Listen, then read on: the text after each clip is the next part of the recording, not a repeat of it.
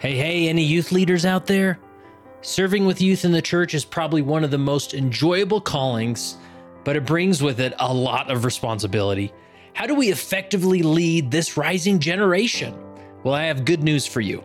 Leading Saints has organized the Young Saints virtual library, where we have 20 plus hours of presentations all about how to lead youth.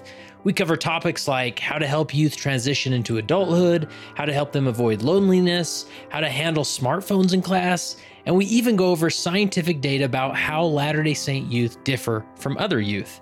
If you'd like to review the Young Saints library at no cost for 14 days, simply go to leadingsaints.org/14. That's leadingsaints.org/14.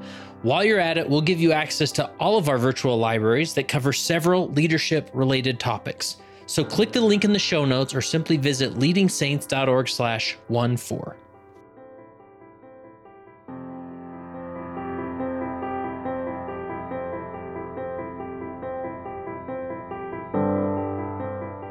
So my name is Kurt Frankum, and I am the founder and executive director of Leading Saints, and obviously the host of the Leading Saints podcast. Now, I started Leading Saints back in 2010. It was just a hobby blog, and it grew from there. By the time 2014 came around, we started the podcast, and that's really when it got some traction and took off. 2016, we became a 501c3 nonprofit organization, and we've been growing ever since. And now I get the opportunity of interviewing and talking with remarkable people all over the world.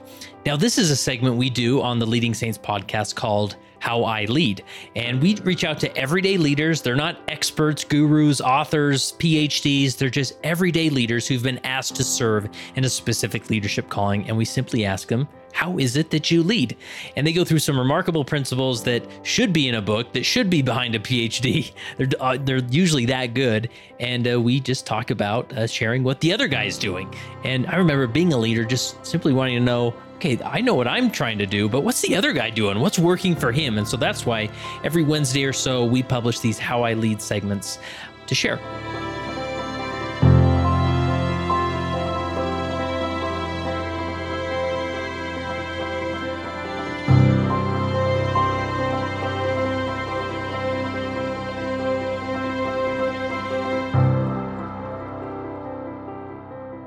I did it, guys. I'm so excited to share this with you.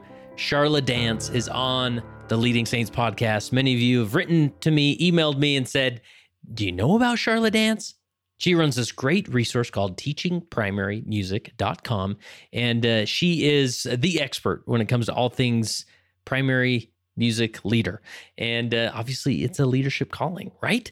This is where testimony begins, is in primary. And Sharla has some remarkable tactics and approaches to teaching children music and teaching them children's hymns, right? Primary hymns. Now, if you're listening to this podcast through the audio, it'll be fine. You'll still enjoy it.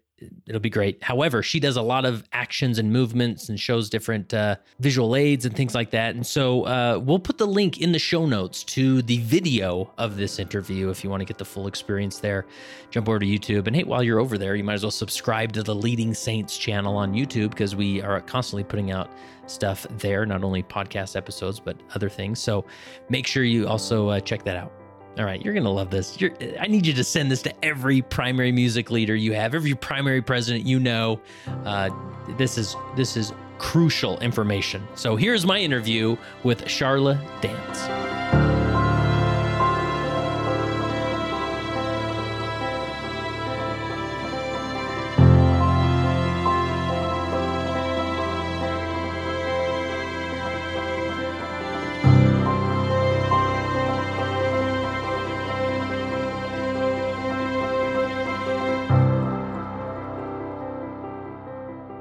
All right, after so many recommendations, we finally have a Sharla Dance on the podcast. How are you, Sharla? Good. I'm good too.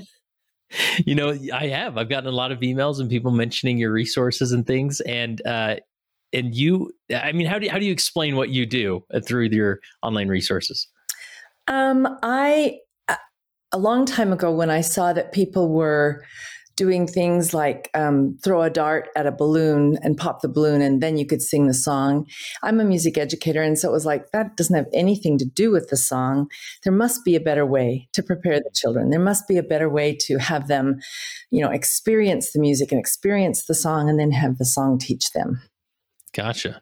So yeah, I've seen various forms of that, right? You want to make primary that's primary singing time that's interactive, and so you think of different activities, but it's even better when the activity sort of involves the song or whatnot, right? Totally.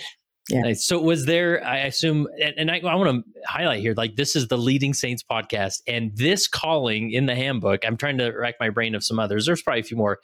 The official calling is primary music leader, right? Yep. And so, I mean, this is one of the few callings where leader is actually in the in the title, right? Totally. So is. I always try and catch myself when I talk about this calling that it's not the what is it? Chorister.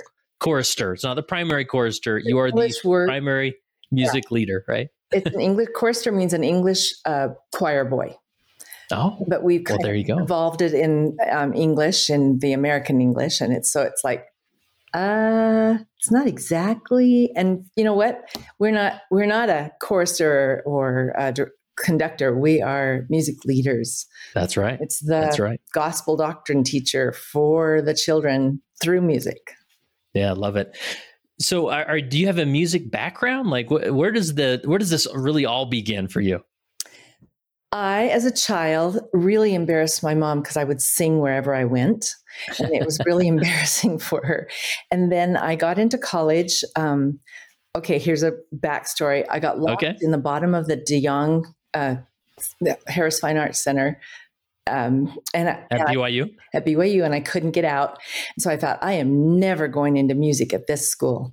And so I went into horticulture, I went into English, and then finally it was like, no, I really want to go into music. So I started studying music education at BYU. Nice. Yeah. Nice. And then did you make a career out of that, or are you in a career that's related to that? Well, come to find out, I got married. I was on a dance team. I was on a dance and performing team. And then I had to take one last class, and it was music for children, which I wasn't really interested in. So ironic. From Susan Kenny. And it changed the way I taught all of my music. And it was like, wow, okay. And so I changed. And then, I started having children of my own and just wanted to find a way to teach them. I guess the seminal thing that happened was I had a 7-year-old daughter, my oldest daughter at that time, was diagnosed with a brain tumor in the back of her head. Oh, wow. And they said, she's going to be in special needs the rest of her life. And we're like, oh, I don't think so, because this daughter's brilliant. She taught herself to read when she was 5. The school came to me after first grade and said, we cannot handle your daughter. You're going to have to put her in an excelled school. I was like, oh, wow. And then the brain tumor. And then I did a lot of research because we had to put the brain back together kind of thing. Because radiation, what they didn't tell me is that nobody with that particular child's disease, medulloblastoma, had lived.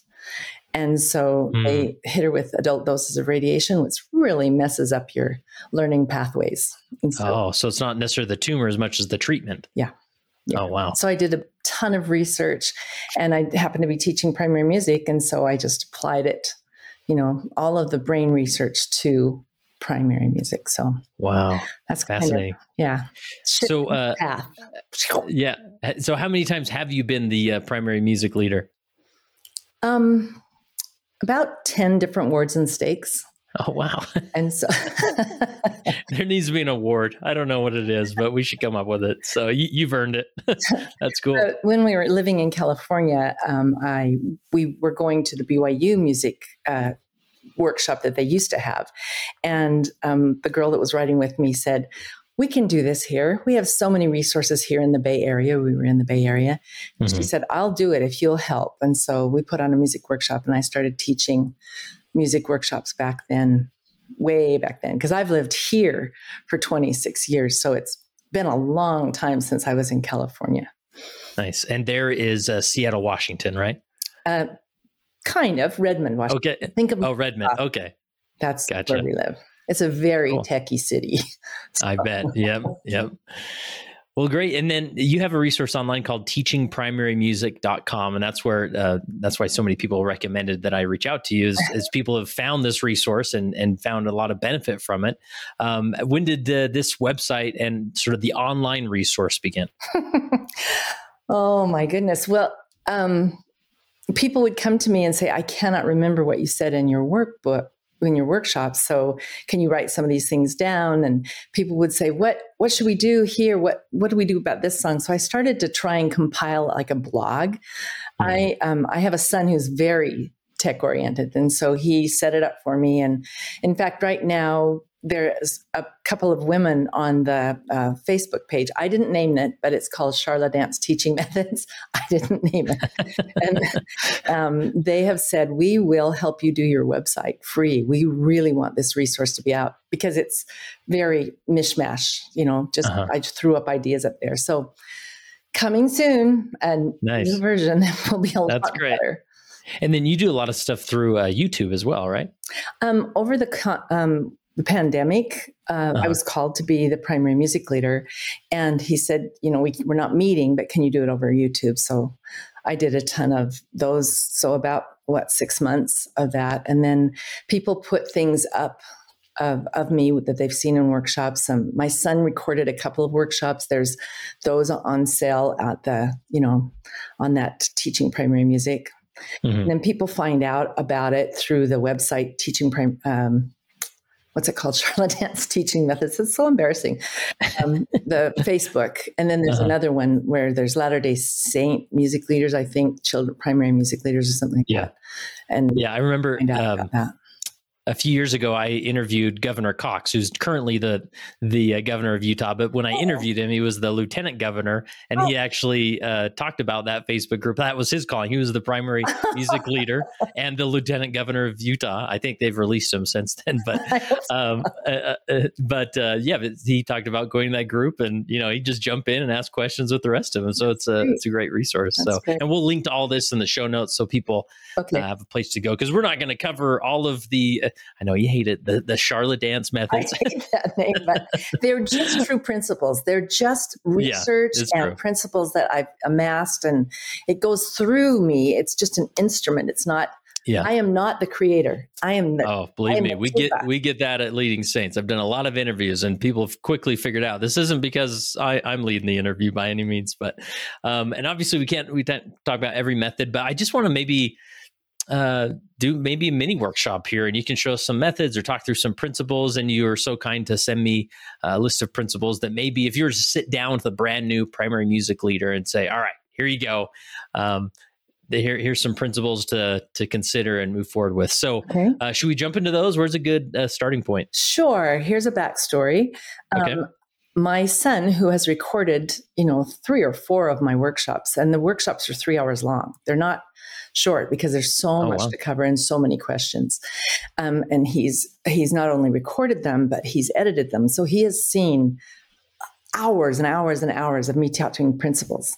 He was called to be the primary music leader in his new ward. I love it. And he said, so Mom, what should I do? And I said, you know the principles. It's okay. You can do this. He goes, no.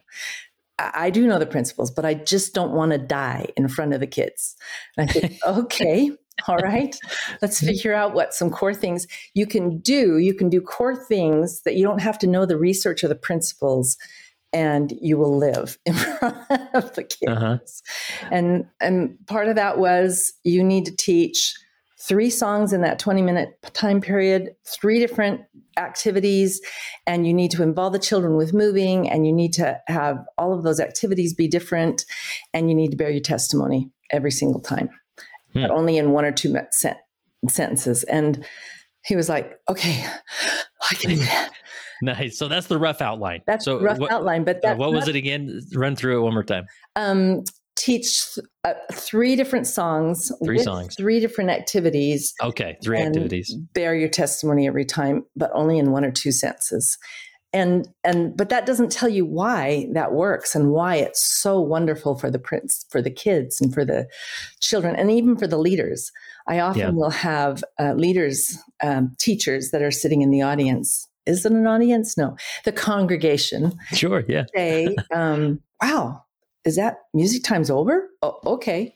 Because it goes so quickly because it's good principles and it's good. Based on research of the brain. So, yeah. Yeah. And obviously I haven't spent much time in the primary last few years, maybe a few substitute moments, and it's changed since 2 hours. Now, what's roughly, how much time does a primary music leader have on generally speaking? About 20 minutes. And that is if the bishop doesn't let sacrament run over. And that is if the primary president doesn't feel like she needs to talk a long time, things like that. So roughly on average, you get about 20 minutes to do those three things. So the church actually comes out with 3 different songs that they would like you to touch on every single month. A lot of people feel like they need to go out and find extra music and extra special things. And they don't realize that it's a global church. And when the children's go on vacation, if they go to a different primary that's singing those same songs, it is an amazing feeling of inclusion. So I propose that, yes, you do those 3 songs. I actually do 4, but I've been teaching a long time. You're a trained expert here. Boom, boom, boom. Nice. So the first principle you have here is that you believe that every child should be actively involved with the specific song. We touched on this earlier, right? Not just to have an activity, but to work it into the song so that they're involved in the song. Yeah. Maybe expound on that. So I really believe that children are primarily tactile, and they love to touch things, and they kick and they hit and they scratch and those kinds of things.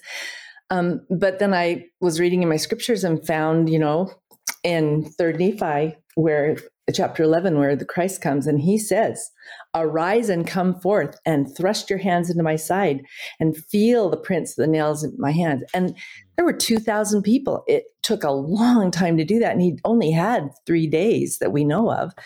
Yeah. So he really wanted them to touch and feel and see and know and experience for themselves. So I really want the children to have that kind of experience with a song. They need to be touching, moving, doing, puzzling, really working things out with that song. And it's amazing what it'll do for the children. Yeah. And really that goes, I try various things even when I'm teaching adults, is the more senses you can involve in the experience, it's going to connect with the brain differently and they'll remember it better. Yes. So much. Yeah. Yes. Anything else as far as getting kids involved, or any tactics that they could, if maybe a music leader sort of stumped on, I don't know how to get them involved with this or that song, or? Well, yes. If you're going to make the music come alive, you've got to be really aware that the music rides on a beat and a rhythm and melody. And that's why it's different than talking. It goes into a different place in the brain, actually. The talking side goes into one and the music side goes into another place in the brain. So if nothing else, get unsharpened pencils and have the children tap, but don't have them just tap and tap and tap and just nothing. Do a tap, tap, freeze, tap, tap, freeze. Now move it up above your head, tap, tap, freeze, because they need to be challenged when they repeat that. They don't realize they're tapping the beat. They don't realize they're hearing the song come through their ears when you're tapping the beat, and that they're involved because they're trying to keep up with you. Where's the pencils going? I call it the back door. So often we have music leaders that want to drill the words, and that's something that children hate. I can just tell you from experience. But if they are listening to the song and involved in those different activities that, like, you're moving, you're puzzling, you're something else, they start to just pull in the words. They start to pull in the music. They start to put everything together. It's an amazing experience to have that at the end of 5 weeks. Oh, I don't need to learn that song. I already just know it. They don't realize that you've been working hard for 5 weeks to try and give it to them.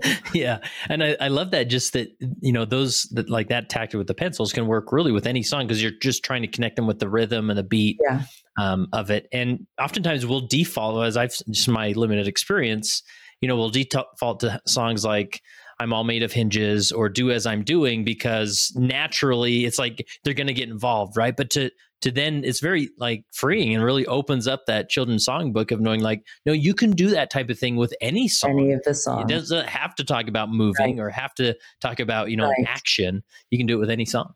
So one of the things, I'm veering off into a rabbit hole, but one of the Okay, things that love it. happens with a song is if you teach a song and you're marching to it, and yet it's a smooth, graceful song, you're not teaching the essence of the song, and it won't affect the children the way that it could.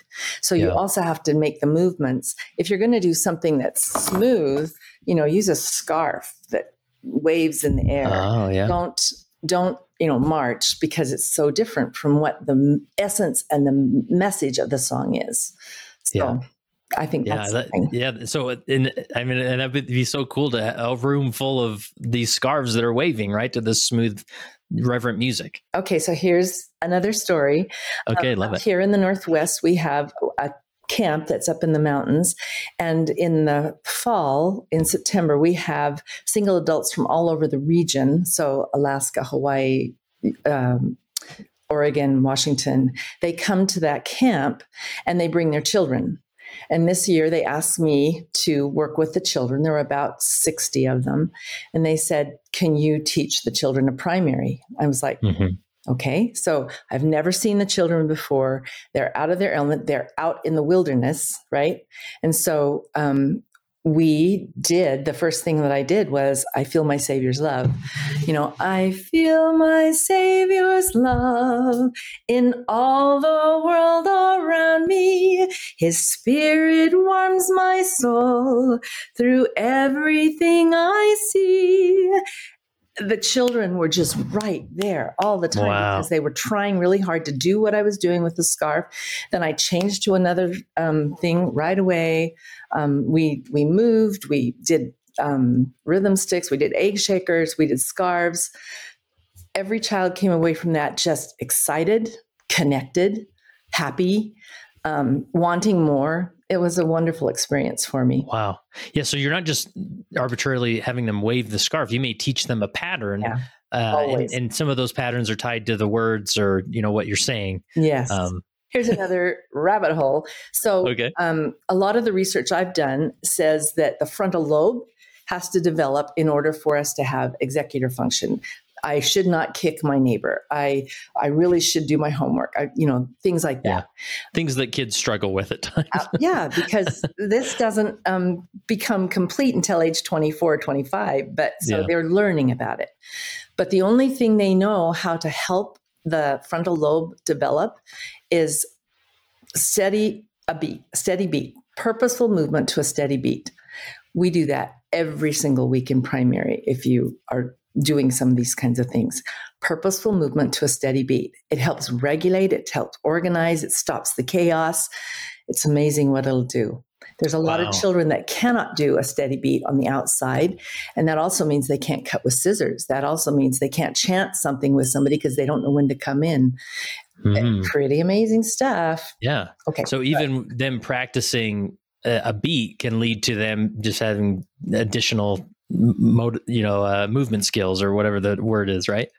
Practicing a beat, you can have frontal lobe development. It's so amazing. Wow. Yeah. And you also, that is so cool. You'll not be sitting on the bench when you play sports, because when you have coordination with a steady beat, you do better. So I love it. Love it. Now I imagine that, going back to the scarves, like as you teach using these different things, that they're not mainly there to teach. I mean, you may end up using these maybe in the primary program in sacrament meeting. I mean, using the scarves or whatnot, or what do you think? No, it's sacrament meeting. It's a sacred, wonderful place for an ordinance. So the children just sing their heart out after they've done something with scarves and done something with, like, these are pool noodles that I've cut. You can see, and then I cut them apart, and we do this kind of thing with them. Oh, okay. Yeah. Tap them. When they have experienced the song in all these different ways, and then I tell them to just stand up and sing with their hearts, and we do some things that they can do with dynamics, they don't need those props anymore. They have experiences, they have things to remember that help them. It's called a hook. The brain has hooks that they can go into a different memory, and they have all these different hooks to go into a song. Yeah. So do you Wow. remember a long, long time ago, a little girl fell down an empty well in the Midwest? Yes. And she was there. It was quite the media Yes, she was attention, right? for a long, long time. They could not get down to her. They couldn't get her out. And she, at the bottom of the well, comforted herself by singing, "I am a child of God." Yeah, it was a Latter-day Saint family, right? It was. And I believe that if you teach a child a song with all of these different hooks, the song will come back to teach the child, and he will come back to teach the child doctrine when they need it. But they have to really know the song. So yeah, I'm just a little passionate about it. Yeah, I love it, Sharla. And man, I just have to pause and give a shout out to Janice Luker, who was my primary music leader. And I remember serving as a bishop, sitting in the primary at times and singing those songs. And like in an instant, my mental, memories, I'm just taken back to that primary class, learning these hooks, right? And Janice Luker was really that initial, and I saw her, a few years ago, and I shared this gratitude with her, just that you taught me the gospel first, like I know about the stories of Jesus, and I know, all these things that hooked in my brain, and that led to a flourishing testimony as that frontal lobe developed because I had that foundation, I love it's that. awesome. I would love every child to have that experience. Yeah.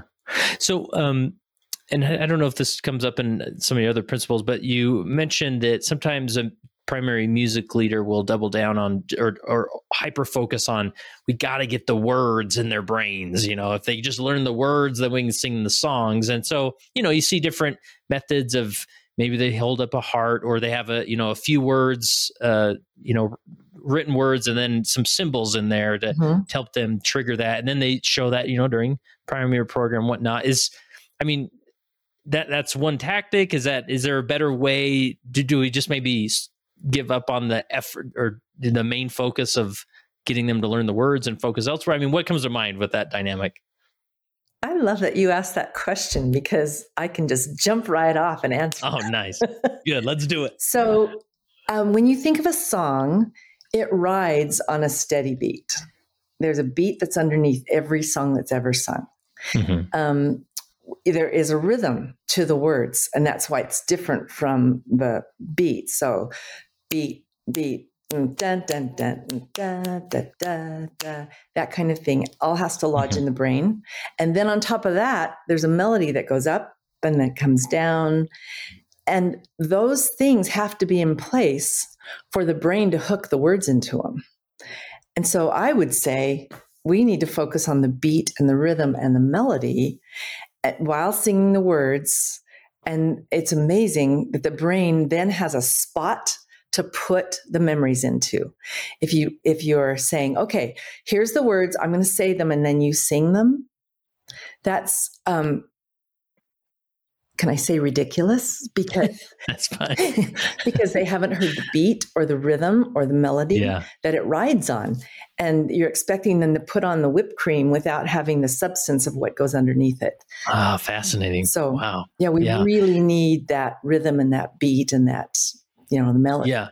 So typically what I see is, okay, we're going to learn a new song, kids. And, let's go over the first line and the second line, right? And get that down. Then we'll go to the third line. And so you're saying just sing the song and get the rhythm and beat down, even if maybe you're the only one singing the actual words, or the teachers are the only ones singing. And then over time it hooks in there. Is that a good explanation? Well, good. Straighten me out, Sharla. Okay, I'll straighten you out. So if the child is not involved somehow with that beat and that rhythm and that melody, then you singing is probably going to have somebody staring at the ceiling, somebody kicking the chair in front of them. You're going to have a lot of discipline problems because they're not engaged. So I actually give things to every child. They're underneath the teacher's chairs.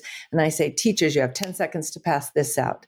For instance, if you have spoons, if I don't walk as most people do, some people walk away from you, but I won't. And every child's doing it. They don't have to know the words.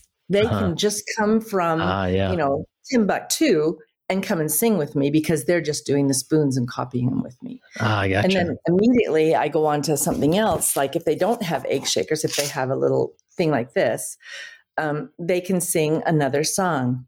I belong to the Church of Jesus Christ of Latter-day Saints. So they're moving to the beat. They're hearing the words. They're really excited. They love to make noise. And everybody can join because you don't have to know the words. I'm the one that has to know the words. And then eventually I'll say, what words did we do when we shook it? I belong to the Church of... And they go, Jesus Christ. And so I have them fill in the words. There's, I don't know how far down the rabbit hole you want. Let's go a little further, Sharla. Come on. Okay, so there is a process called audiation, which means singing a song in your head. It's one of the strongest ways to remember a song. It's one of the strongest memory things you can do for music. And so if I leave out words and make the kids fill them in, but only a word here, they really have to concentrate. They have to audiate. They have to hear the word in the song in their head and then pop out of latter day. They have to fill it in and sing it out loud. And it's a strong, strong way for a child to learn a song. Wow. Yeah. So, and again, these are, you go into various tactics and ways and methods and, in your resources. So I don't want to feel like we're cutting them short. We just don't have time. We'd have to go on hours here. So, so that's good. That's good. All right, let's get the next principle. I don't know if we've covered it already, but children need to move to learn, especially purposeful movement to a steady beat. I think have we covered that? Anything else to mention there? Just that the resource shows that children that do movements, the first movements that come in the brain, like walking to a steady beat, they don't realize they have to walk steadily. The moving your arm across like that or moving it across the body like that, those turn into thinking cells.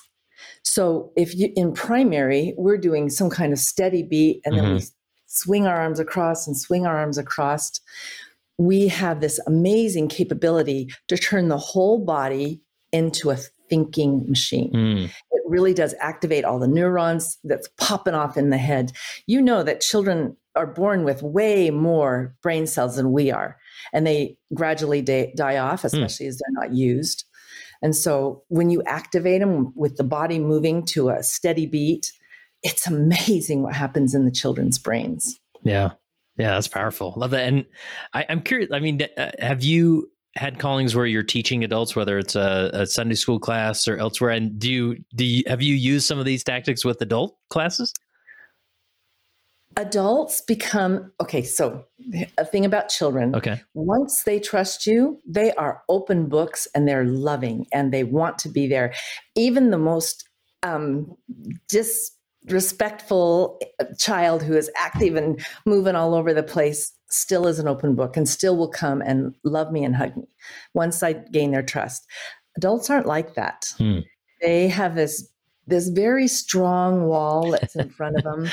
And so trying to get them to move in front of that wall, they don't like moving. Yeah. It's all about them. Children, it's not about them. Yeah. Except for 10 and 11-year-old boys. And you have to use some of these other things. For instance, when I use flags and say, let's be like the Coast Guard, left, right, left. Then they start to move and sing, and they don't realize they are. They're very conscious of their voice at 10 and 11. That's why 10, 11-year-old boys don't sing well unless they're in front of a campfire, and they don't care who hears them. Yeah. Yeah. And then you always see that sort of in every primary program, there's that back row of boys who are about to become deacons who are just sort of, you can tell they're in that transition period out of primary, right? And so sometimes hard to get them involved. Unless you challenge them with movements that even challenge yourself. Yeah. Then they're all about it. Oh, cool. I've never had boys sing louder than the 10-year-old boys that are saying, I got this. Yeah. Yeah. Yeah. It's energy that's a little scary, but it's great. Cool. Love it.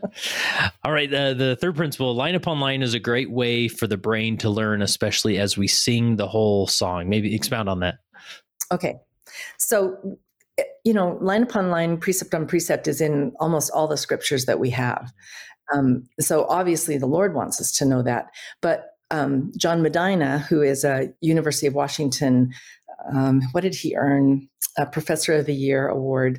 And he writes books. One's called Brain Rules for young children, Brain Rules for teenagers, Brain Rules for the aging brain. He's written a lot of different books. And one of the things that he found accidentally, because they accidentally left the little, what's this called? Hooks? Yeah. Whatever they are. Things on the rat's brain. There were way more printout of what was going on in the brain as the rat slept than there was when he was awake. And that's because sleeping is a time that the brain uses to organize and put things into where it needs to go and to put them in memory. And so when you teach line upon line a little bit, and then you sleep on it, and then you teach another little part of it and sleep on it, and then teach another part, the brain solidly puts it into where it needs to go and starts to understand it. The same thing with songs. So if I work on the rhythm one time, I work on the melody another time, I work on gestures another time, that's 3 different Sundays. By that time, the brain says, okay, I've got a whole thing of, places I've slept on this. I've got a good idea of how to hook into this song. And it, like I said, the children say, I've always known that song. Yeah. But they don't realize what you've done to help them always know that song. Yeah. So do you ever encourage kids practice at home? I mean, hopefully naturally they sing the song here and there, but you can conquer all this in just doing this once a week in primary, right? Like as far as organized teaching or you practice. Can. Yeah. A lot of people will send home things for the children to listen to and for the parents to turn on in the car so that they can hear the song over and over again. One of the statistics that they know about is a young child, so a 2-year-old, needs to hear a song about 100 times before it becomes part of their being. And so a 3-year-old is on 50 times. So think of your sunbeams. Yeah. How are you going to sing this song 50 times for them? And then, it only goes down to about 25 when you get to be a 9-year-old. You need to hear the song and hear the beat and hear the rhythm and hear the melody and hear the feel of it and hear the timbre, which is the way that the voice resonates. You need to hear all that a lot before you can reproduce it and sing it. So I just think kids need to hear the songs in a whole bunch of different ways, and they need to hear it line upon line. Yeah. The whole song, but they're concentrating on this part. The whole song, but they're concentrating on that part. The whole song, but now they're concentrating on this part. And it's amazing what the brain does. Yeah. It creates this cohesive memory of the song. So it would be good practice for a primary music leader to at least let the parents know what songs they're singing and encourage them. Hey, if you're in the car, it might be good to turn on this or that song. So another story. So I've had some children who literally do not pick up the manipulative that I give them. I lay down the rhythm sticks. The wind wands are across their laps, and they just sit there the whole time and they watch the whole time. And the parent will call me and say, I don't know what you're doing, but my child is singing all the time at home. They never sang in primary singing time, but they're singing all the time at home. Yeah. And the children get their own repetitions because they'll, sing and sing. Some of the nursery children, I had one nursery child who was singing Babo the Frobbit, Babo the Frobbit, which is follow the prophet. Yeah, she yeah. couldn't say those words. So she was singing the melody and the rhythm because she was giving herself more times of repetition. Interesting. So. Yeah, I love that. And my 8-year-old, he does that. I mean, and there's nothing like just a proud moment as a parent, or I don't know what I call it, just a very satisfying moment. Like suddenly you hear your son who's sometimes a headache, and you wonder if anything's sticking to just break out into, or under his breath, he's saying a primary song. It's like, okay, maybe something's working here. So, yeah, I'm so glad.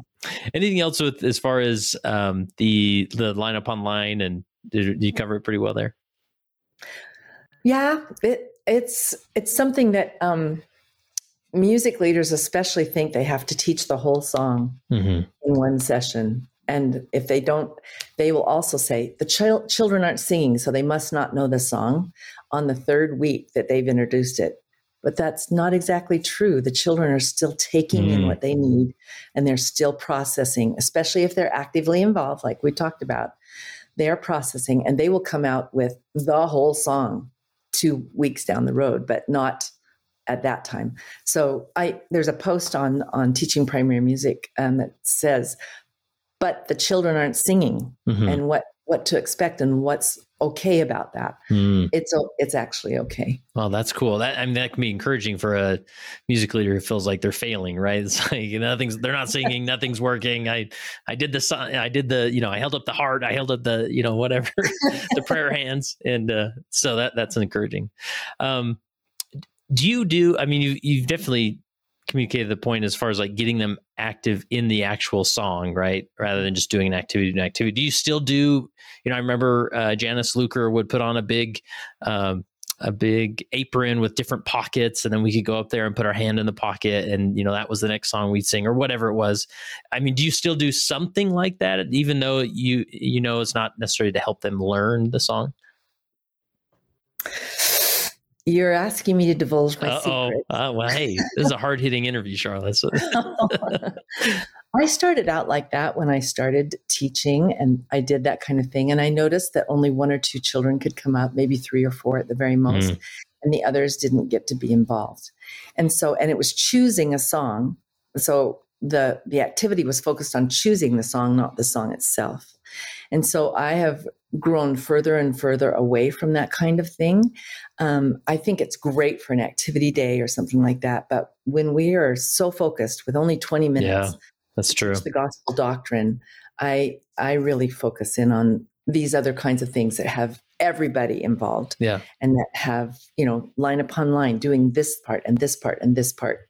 Yeah. So that's helpful, because and also it's just one less thing or multiple less things to worry about planning, right? Like, okay, I got to get this apron, or I got to do this or that. And so just keeping it simple and focusing on the songs and doing the activity within the song, right? Yeah. So that's really helpful. All right. Next principle is research shows that to keep the attention span of an adult active and attending to something, we need to change the pace every 10 minutes or so. Children need the change of pace every 6 to 7 minutes. Oh, this is interesting. So that's some brain research that has recently come out in the last 10 years. If you think about it, adults will do different things to get themselves listening again, or they will check out and you'll see them on their phones, or you'll see them doodling or something. They're checked out because there is a limit to what the attention span can do.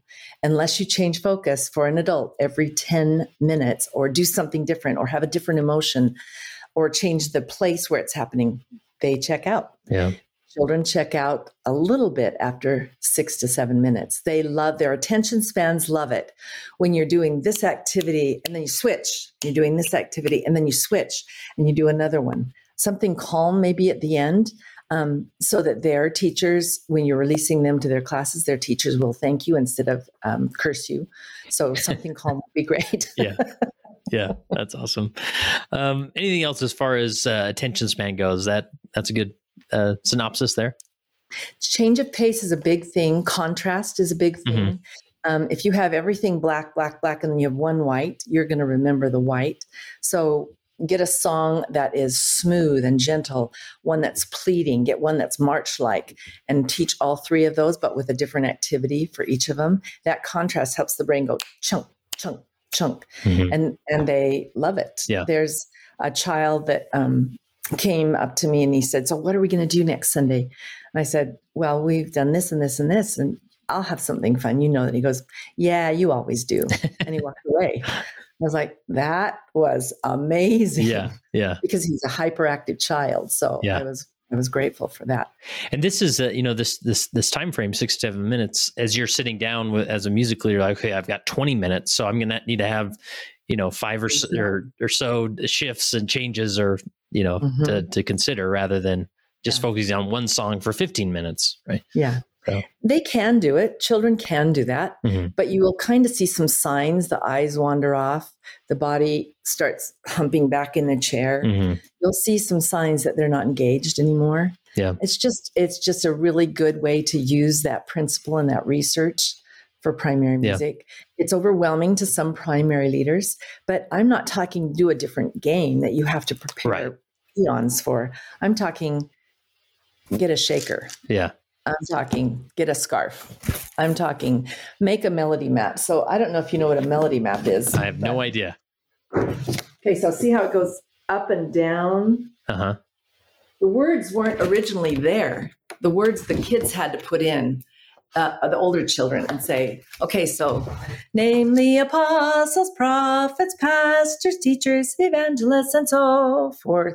So they had to look at where does it go up, where does it go down, and then put the words into it. With younger children, I just have them maybe go up with their bodies and then go down with their bodies. Oh, okay. And the words go down. So it's not that much prep. Yeah. And I think we've been doing that for years with Jesus Wants Me for a Sunbeam. And we, I remember shooting out of my chair, that beam. So you can do that with other songs. You don't have to always default to that song to have that type of involvement, right? Yes, you can. So that's awesome. Any advice with the adult teachers in the room? Like, do you is it worth acknowledging they're in the room, or you're just focused on the kids for those 20 minutes? Or is there anything you do to involve them? Or yes. Yes. So if they are the leaders, if they are the example, if they are what the kid follows, the teachers need to be the ones most doing the actions. Gotcha. Most doing the things, most trying to get the complicated pattern that I have them do. Sometimes with I will do this pattern. Jesus, and the teachers are like, what? Uh-huh. And I slow it down, and then I say, okay, you guys, everybody watch the teachers and see if they're doing it right. And the teacher's like, what? Because they're not used to having to move, right? Because adults don't like that very much. But then the children gather around their teacher and they support them and they help them, and it's an amazing thing. And the teachers like singing time way better when they're involved too. Yeah. And like you said, the time flies by, because it's so enjoyable. So yeah. Awesome. All right. Next principle: each child takes in information in a slightly different way, and the brain craves variety. Anything we haven't touched on with that? Oh, yeah. I bet. So in the 1980s, there was a huge study done about how people take in information, IQs, right? Do we really have just one IQ, or there's several different categories of it? And it's called multiple intelligences. And I was trying at that time when it came out, I was trying to help my daughter. And I thought there must be more than one way to learn. There's got to be something, because they destroyed a lot of the highways for learning in her brain. There must be back roads that I could use. And I found a book by Thomas Armstrong that is Every Child is a Genius. And it talks about having them take information in the way that they like them. You take information in through logic. You take information in through movement. There's people that say, I feel it in my gut. They literally are finding now that you have thinking things that connect to your stomach, to your gut. There's ways that you can take in information through music. There are people who can remember songs.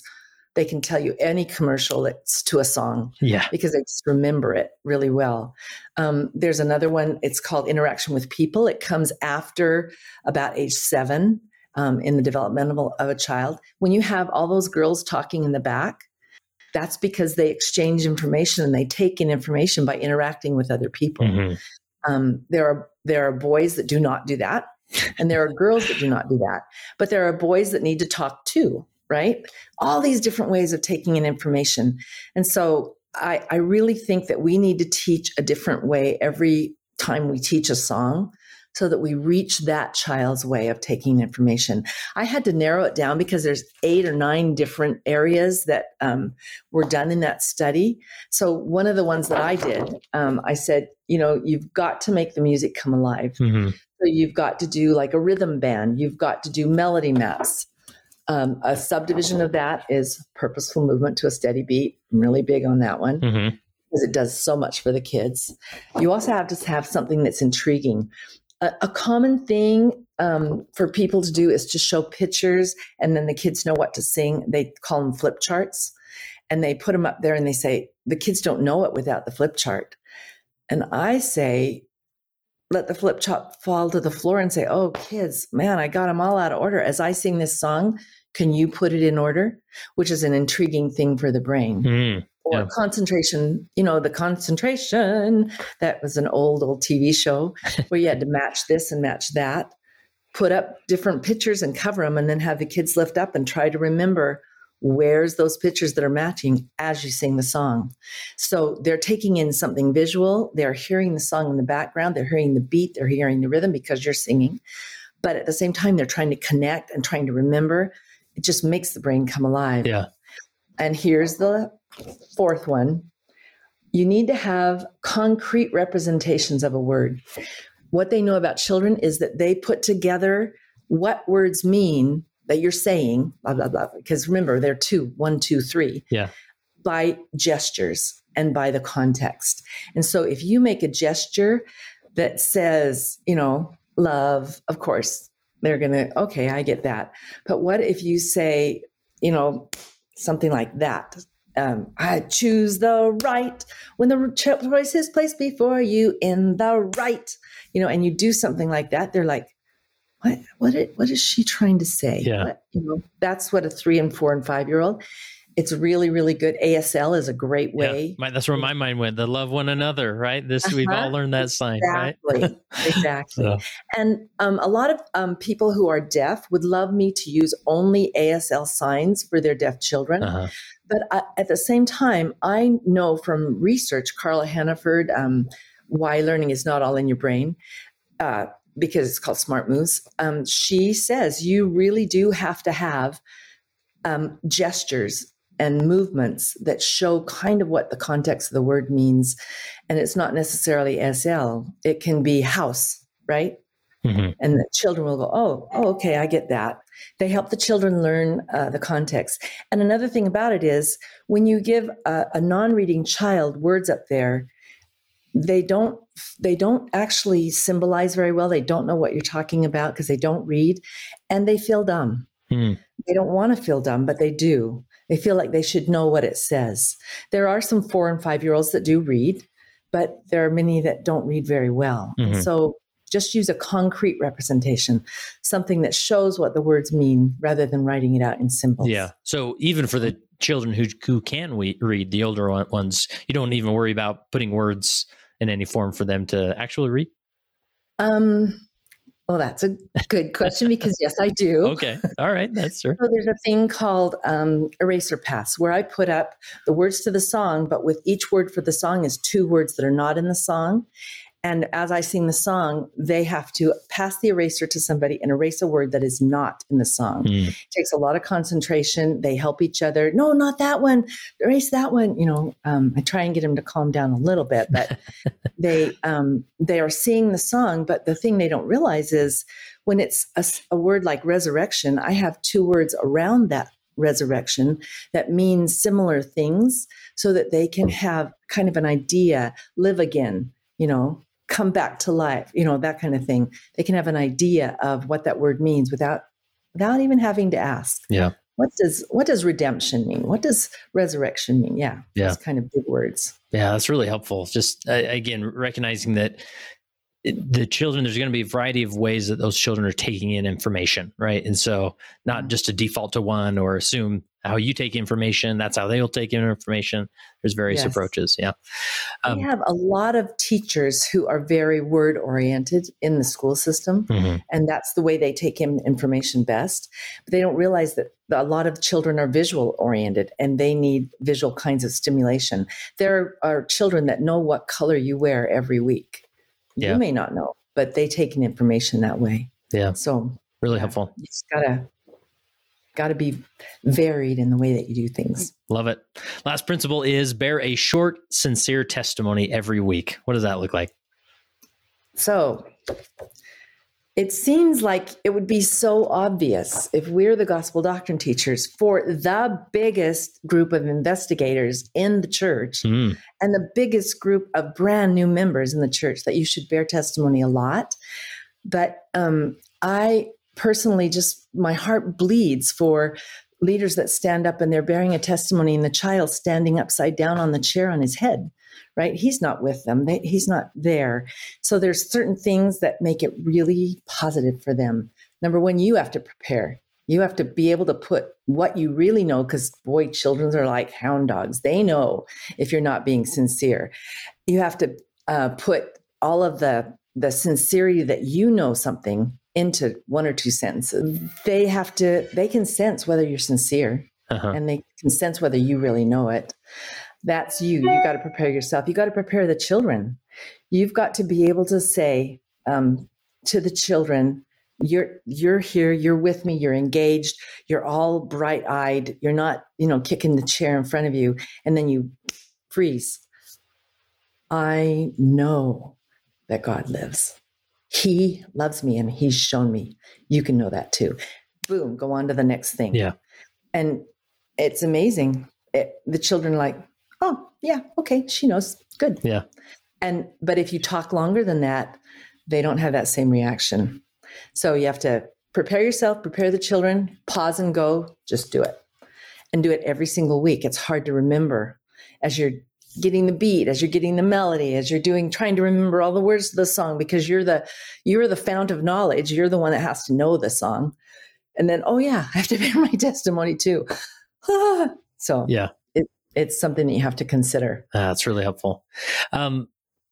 Talk to us just in the context of a sacrament primary program. Give us a crash course on some tips for that come to mind for a sacrament primary program. So, number one, the primary program is not the culmination of the children's experience. Unfortunately, sometimes we think it is, but I don't know very many children that love the primary program. And I definitely don't like to practice for it more than once or twice. Interesting. They don't like it very much. The culmination for them is what they feel during each one of those times that you've had a tender moment with the children, when you've borne your testimony, when they had a lot of fun doing a rhythm band, when they love doing the handbells and they make that noise that the release society and the whole building can hear. Those are culminations for them. For us, we want to present, okay, here's what the children are learning. Yeah, sort of. It's a little window into it, but it takes a ton of work. So if you do 4 different ways of teaching the songs, 4 different weeks, the children pretty much know that song pretty well. I, not this year, but the year before, I had really prepared the children in the ways that each of the songs were deeply memorized. Oh my goodness, I had to tone them down. Whoa. Wait. There are shyer children that you don't have to tone down. Yeah. This particular year, I had some really shy children, very shy, who it was a big deal to get up in front. So we had our tallest bishopric member, 6-something, in the back going like this. And they were looking at him and being louder for him. So it's a whole different experience. If they know the songs deeply, they're going to sing with their hearts. The speaking part's a whole different ball game. So yeah. There's some great hints out there for those, but remember, it's not the culmination of the children's year. That's really helpful. It's a little snapshot. Yeah. Yeah, because for the adults, it can feel that way. Really, you just sort of, it just feels that way. I mean, we want to display to the ward that everything we've learned this year, here we go, and including songs or whatever it is. But that's really helpful. Anything else? Any other point, principle? Obviously, there's so much more we go over, but anything else we need to make sure we include in this interview, or did we do a good job, Sharla? Did you do a good job? So what I guess for me, I'm passionate that children just came from Heavenly Father. They, if you give them the chance, if you bear testimony and you're sincere and you're engaging them in ways that are good for their age development, for their brain, for their, for variety and all of those kinds of things that we've talked about, they know. They deeply, of course he lives. I just came from there. Yeah, Oh, yeah. They accept it very, very well. It's when they become the critical thinkers. About age 8, they go into what's called a logic phase. And some things are not more important than others, which is great. You want them to know that. But it also means that they question a lot. They question what you're doing. I don't really have to sing that song. It's not as important as something else. But if you pull them in with the activities that are fun for them, that are challenging for them, they don't have to question. And then when you give your testimony, they don't question you either. They're like, oh, Sister Dance knows. Yeah. That's fantastic. So I have a testimony that children are wonderful to teach. They're also challenging. You need to know about all the different kinds of things. But boy, I just love children. Yeah. I love teaching them. Yeah. Wow. And what a gift. That's awesome. Again, to find more resources, go to teachingprimarymusic.com. Is that the best place to land and dive in head first? Okay. And if they're a Facebook user, okay. the Facebook page that I don't like the name of, Sharla Dance Teaching Methods, cool. is a place where a lot of things are shared and people discuss and give. I try not to be, a one-all be-all, because they're just good principles and they're just research that I've gathered. And I think anybody can do them. That's the thing. Yeah. But there's a level of skill. It's a harder calling than most callings in the church. You have to be able to sing. You have to know children. You have to be able to move quickly in your lesson plan. You have to be able to have beat and rhythm. Oh, and you have to have a testimony. Oh, and you have to be able to memorize the songs. Other than that. You'll be begging for an easy calling like bishop or leaf study president, right? Oh, there you go. Sure, that's a whole different. That's right. Well, Sharla, this has been so helpful, and we'll link to all those resources in our show notes and whatnot. The last question I have for you is, as you reflect on your time of being a primary music leader, how has being a leader helped you become a better follower of Jesus Christ? Every time I want to bear testimony to the children, so every week, I have to say, what do I really believe about the temple? I love to see the temple. I'm going there someday. Do I really believe that? Then I have to pray about it. I feel my Savior's love in all the things of the world around me. Do I really believe that? Yeah, I do. And so I have to be touched by the songs deeply. And then it's so great to have those songs, because you're struggling so hard to memorize the words and all of the words of the 3 different, sometimes 4 different songs running through your head throughout the week. And you can go, I lived in heaven a long time ago. It is true. Yeah, it's true. It gives you a whole different perspective on life. So I would say that for me personally, testimony building, because I have to bear testimony to the children, because the songs bear testimony, because they go into a different part of your brain than the other parts. So it's great.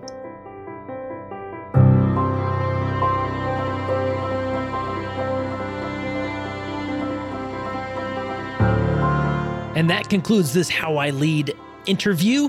I hope you enjoyed it. And I would ask you, could you take a minute and drop this link in an email, on social media, in a text, wherever it makes the most sense, and share it with somebody who could relate to this experience. And this is how we develop as leaders, just hearing what the other guy's doing, trying some things out, testing, adjusting for your area. And that's where great leadership's discovered, right? So we would love to have you share this with somebody in this calling or a related calling, and that would be great. And also, if you know somebody, any type of leader, who would be a fantastic guest on the How I Lead segment, reach out to us. Go to leadingsaints.org/contact. Maybe send this individual an email letting them know that you're going to be suggesting their name for this interview. We'll reach out to them and see if we can line them up. So again, go to leadingsaints.org/contact, and there you can submit all the information and let us know. And maybe they will be on a future How I Lead segment on the Leading Saints podcast.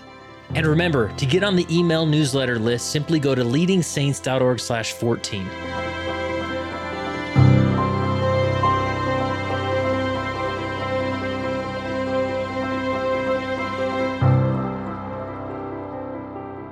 It came as a result of the position of leadership which was imposed upon us by the God of heaven, who brought forth a restoration of the gospel of Jesus Christ. And when the declaration was made concerning the only true and living church upon the face of the earth, we were immediately put in a position of loneliness, the loneliness of leadership, from which we cannot shrink nor run away, and to which we must face up with boldness and courage and ability.